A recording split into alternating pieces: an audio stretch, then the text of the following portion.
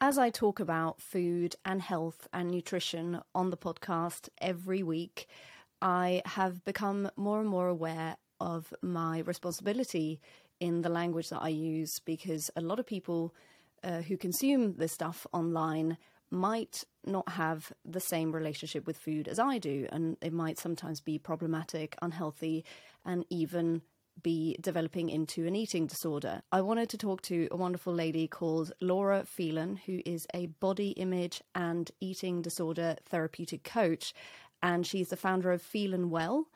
You can find her online at phelanwell.com. She's about to talk to me about how food bloggers can speak in the most helpful way about food, about the joy of cooking. I'm also talking to her about how people who may not have the best relationship with food all the time or with their bodies, how they can deal with all the food stuff that they see online, all the health stuff, all the talk about calories and protein and nutrition and workouts, how they can take the best stuff from that but continue to have a friendly, healthy and helpful relationship with their body.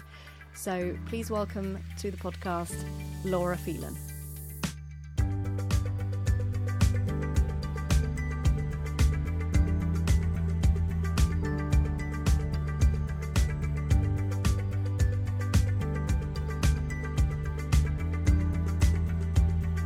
I would like to thank you so much for coming on and talking to me. Thanks for having me. Yeah, absolutely. Like, you were the first person I thought about talking to when this topic kind of came to mind, because something I've been quite aware of when I do social media especially, but also do YouTube and podcasts talking about food, nutrition, health, different nutritious values of food, and kind of getting a bit technical with stuff sometimes. I mean, my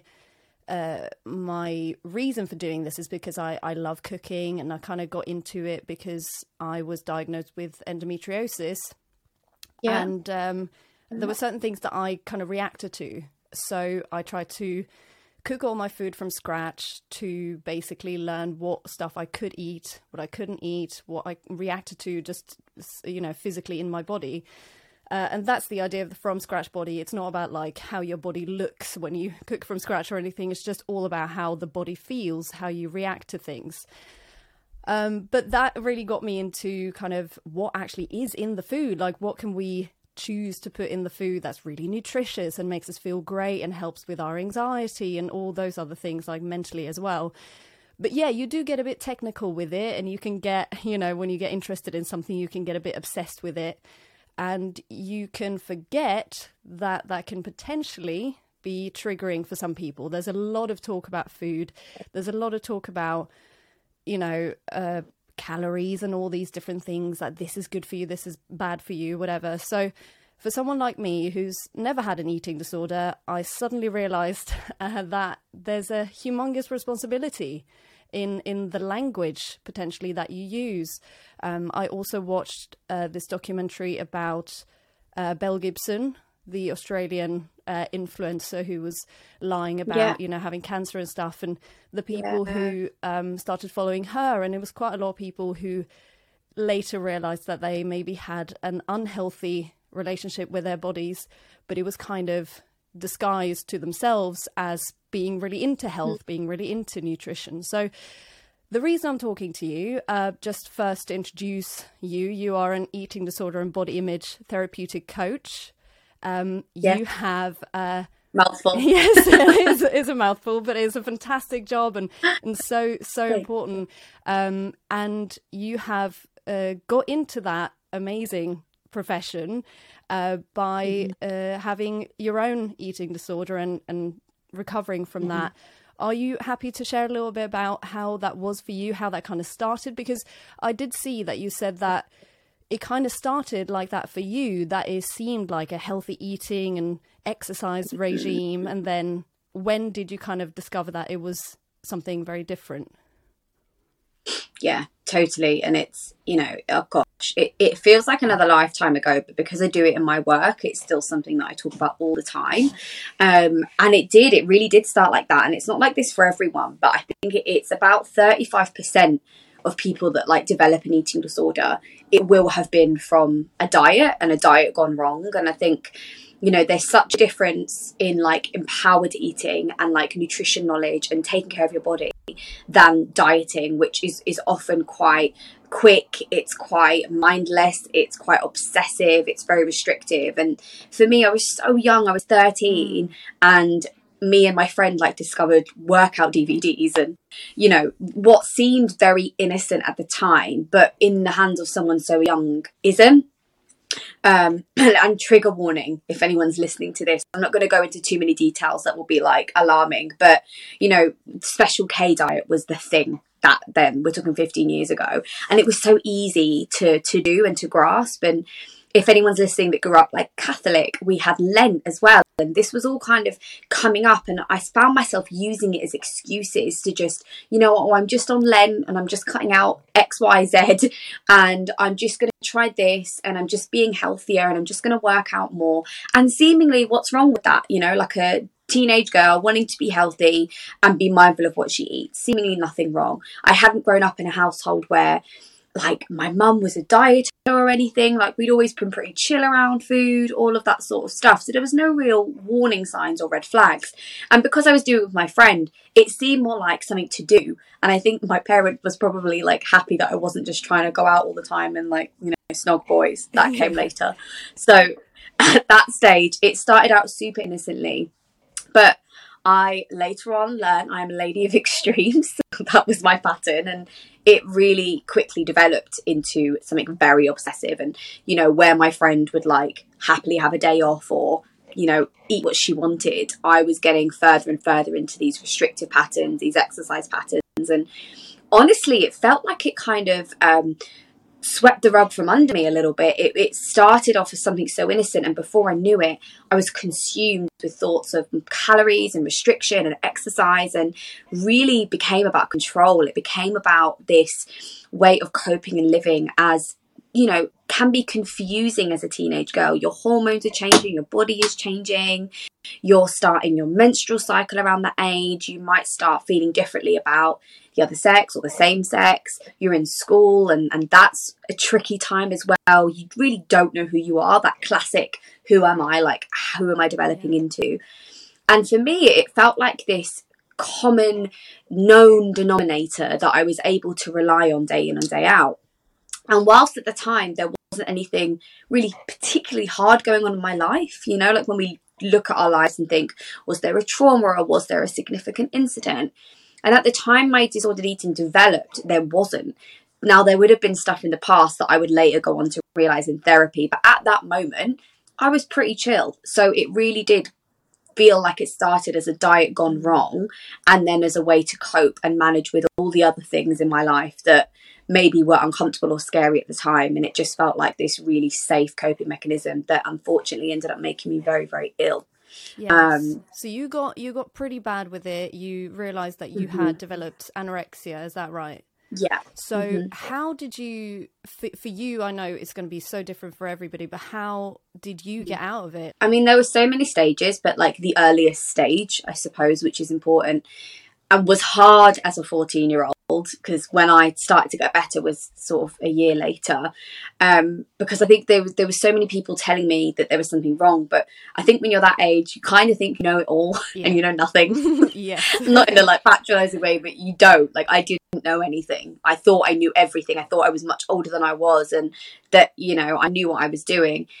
And I think it was when it started to really impact me mentally, and it started to impact the things that were quite normal to do, like go out with your friends, like be able to be present at school and engage in the things that you liked. I was being pulled out of school all the time. I was falling asleep. I was constantly freezing, and I, you know, would be rushing home to make sure that I could eat the thing that I had planned for that day. You know, all of these behaviours, which that was just my life.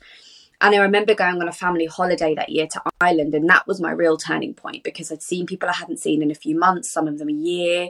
I'd physically changed a lot. Now, not all eating disorders are visible changes. I do want to say that mine was, and that was obviously quite a startling thing for people, because you could visibly see the difference, and that I was quite unwell. And that trip was when I started to realise, you know, like I was very weak. The trip, even just flying there, was a lot. Family members' reactions. And I think that was when I started to realize, like, wow, this is really terrifying. And I remember actually thinking at one point, you know, they kept saying, you know, this could kill you. You need to be sectioned. And I think I started to realize that. And that was a really terrifying moment because I didn't feel like I could get better. I was like, I don't really feel strong enough. I don't know how to fight it. But that was also my turning point where I think I snapped finally and was like, oh my God, I'm 14. And I am literally looking at my life as potentially coming to an end if I keep going on this path, because of how serious it can get when you're not treating and looking after your body and feeding it. So my turning point was really bleak, but also really powerful, because it was from that moment on that, like, for the next 3 to 4 years, I just worked constantly to be recovered and be confident in who I was and heal all the stuff that had come up in that process. Well, I mean, it's really terrifying to hear, you know, that it got so bad. But in a way, I think for someone of that age, as you say, you kind of think you know it all, and you hear these words, you hear all the stuff that your parents say to you, and you're like, yeah, sure, that's what you think. But when you see the physical evidence that you feel fatigued just flying somewhere, just going somewhere, and people are kind of shocked seeing you having changed so much. Yeah. You're like, okay, these are actions. These are physical things that are happening to me. So yeah, my follow-up question is really because I feel like I've often heard, and I don't know if this is true, and I'm curious to hear from you. I feel like I've often heard you don't really fully recover from an eating disorder, and that you kind of, you learn to live with it, or you kind of, is that correct, or is that a bit of a myth? Can you fully recover? Yeah, I really like to squash that myth, and there's a few reasons. First of all, being the reason that I have fully recovered, and it's not something that I ever thought I would be able to do, but it's also now something I've seen my clients do, and I think that, you know, I wouldn't say it if it wasn't true for me and for others. And also, I think it's a really damaging belief to think that you can't. Now, I know that it's often compared to other things like, you know, well, alcoholism, you're an alcoholic, but something like alcohol is different because you don't need it to survive. Whereas with food, you do. So therefore, I feel like the amount of work you do to heal your relationship with food can get you to a point where you are fully recovered. And it may be for many years that it's management. Yeah. And for some people, unfortunately, it is management. The recovery rate isn't super high. I have to say, like, it's quite low. For anorexia, it's only about 20%, which is really sad. I do think we can see that number shift a lot with the right intervention. So it is possible. The rate of recovery isn't super high. But I always say to every single person that I see and come into contact with, like, why can't you be the 21% or in that 20%? Or there's nothing to say that they can't, because if, like, anyone can just do it if they keep going and they have the right tools. And that's what I've seen happen, and it's what I believe. That's fantastic. That's really positive to hear.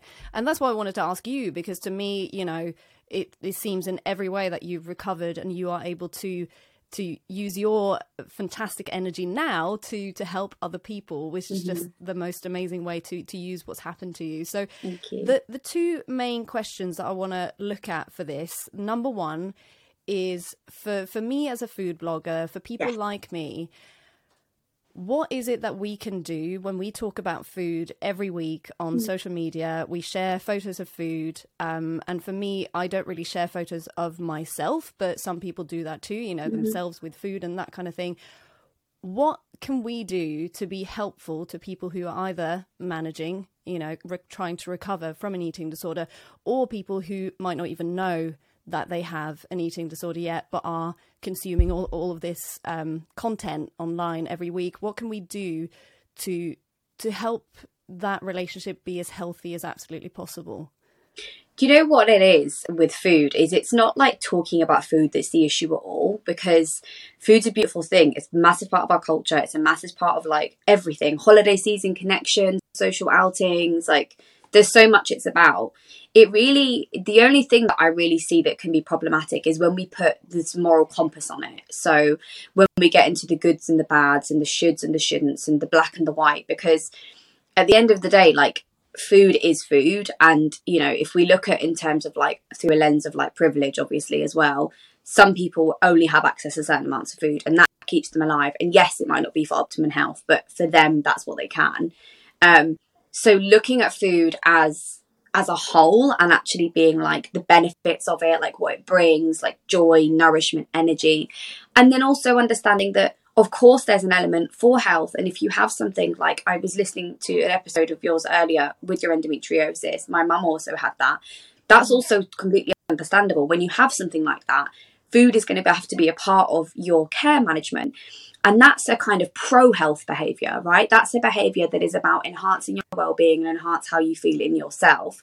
Very, very different to someone saying, don't eat X because it's bad for you, or don't eat X so that you can have a six-pack. Look, that's what someone wants, body autonomy, fair enough.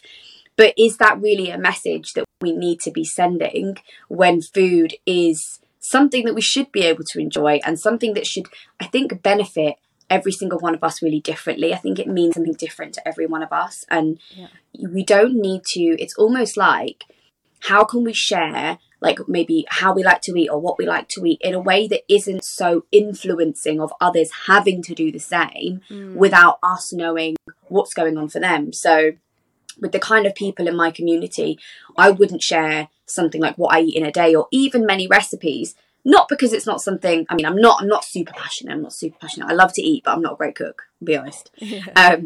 But I'd be conscious of those people going, oh, so I should eat what she's eating then, for example. Yes. But when it's quite fun, and I think when it's your thing and you're sharing it from your message and your stance, as long as it's not like everyone else should do as I do, then there really isn't too much problem with it. And I think it's important that individually we take responsibility for what our triggers are. And really it's about the work that we do together in ourselves and what we feel to manage those feelings, as well as the responsibility of those sharing. So there's like a two-prong approach, I think. Exactly. So that kind of leads me on to that side, the other question, which is people who are suffering from an eating disorder, or maybe have in one way or another a slightly unhealthy relationship with food, and can be triggered by a lot of things that they see and read. What is the best way, do you think? One size obviously doesn't fit all, and you can probably help people one-to-one, as a coach. But what would you say as some general advice to people to kind of deal with all of the stuff that comes, if they're getting a lot of like food and health stuff shown to them on social media, for instance? How can they manage that in the best way? So first of all, like, taking ownership of the fact that it is difficult for you, or maybe it is causing a trigger, and instead of looking at it and keep letting yourself get annoyed and wound up and obsessed in that loop, maybe just going, okay, I'm going to take a conscious step back. I'm going to unfollow those pages. I'm going to mute. I'm going to follow accounts that are feeling more aligned with me right now. Like, you are, your own boss in terms of, you don't need to look at those pages. And I think it's important that we ask ourselves, like, why am I looking? Like, what am I getting from it? Am I going on and going, ugh, hate that? Or am I going on and going, that makes me feel really bad?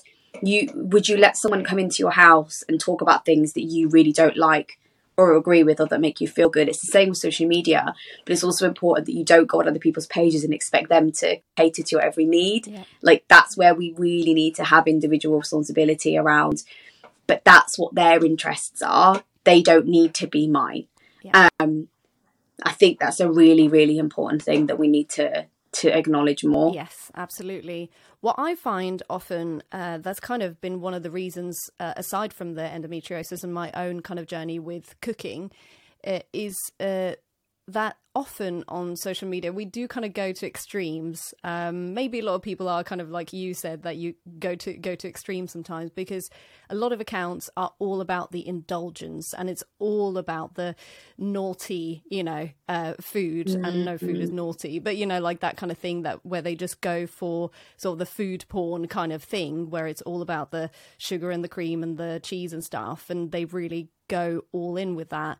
Or you have the other side of it, where it's, showing pictures side by side, showing the different amounts of calories and stuff. And to me, I find that quite frustrating, because there's a whole area in the middle there where we can just kind of be excited about food and have different types of food and enjoy it, and share our joy for it.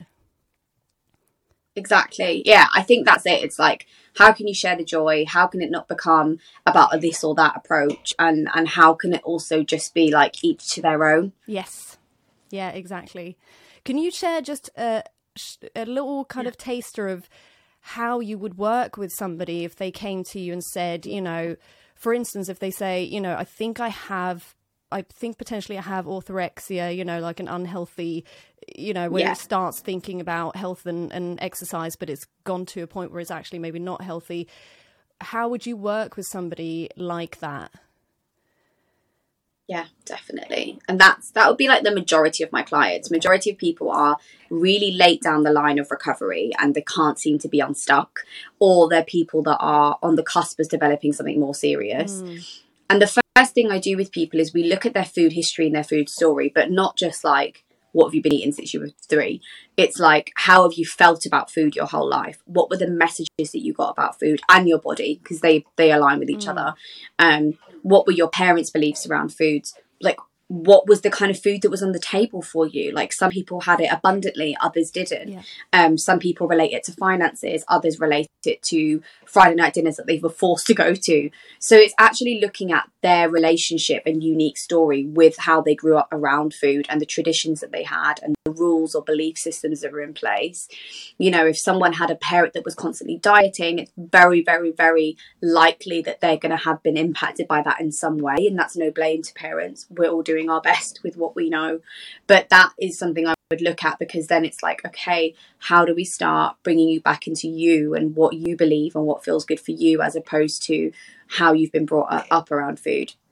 And then we start looking at behavioural change in the belief work. So behavioural change is like, what are the things that you're doing that are maybe disordered or unhealthy or keeping you in these negative patterns, and what are the beliefs associated with those things? So what's the belief associated that you should only eat X, Y, and Z? How can we break free of that belief?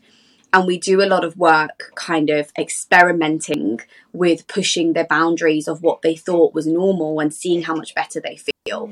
If someone comes to me and says, oh, you know, I have a really good relationship with food unless I like have to go out in the evening or whatever, that's something where I might question them and say, okay, so like, where is that causing an issue in your life? And they would say, you know, it's causing me to not be social. I miss out on events. I can't have fun with my friends. And that's where we'll look at, okay, so maybe that's something then that isn't so healthy and that we need to start tackling so that you can enjoy your life more. Yes, brilliant. I love that. So if people wanted to find you and talk to you and potentially have sessions with you, where can they find you? How do they approach you? Yeah, so on social media, it's This Is Laura Phelan on Instagram. That's where you can find me. And my website is phelanwell.com. So that's my surname is Phelan. And I do a range of things. So one-to-one, longer programs, sort of one-off breakthrough sessions, and then group programs as well. So yeah, if it resonates, just send me a DM, send me an email, and we can have a chat. And I think it's so easy with this stuff to think, well, everyone feels funny around food and everyone has hang-ups about their body, but you really shouldn't have to, because it's really life limiting. So I would say that if you're listening and you resonate with anything we've said, I know it can feel really scary and uncomfortable, but you don't have to live like that. And I think that you can be empowered to take that decision if it feels right. I love that. I absolutely agree with that. I think that we can all get to a point where it doesn't have to be complicated at all or painful. As you say, yes, we all have emotional connections with it, but it doesn't have to be a hindrance in your life. So definitely, I want to echo that. Contact Laura if you think it might be worth having a conversation. And thank you so much, Laura, for talking to me. That's really, really helpful. And I hope it will be helpful to the listeners as well. Yeah, thank you so much for having me. It was great to be here.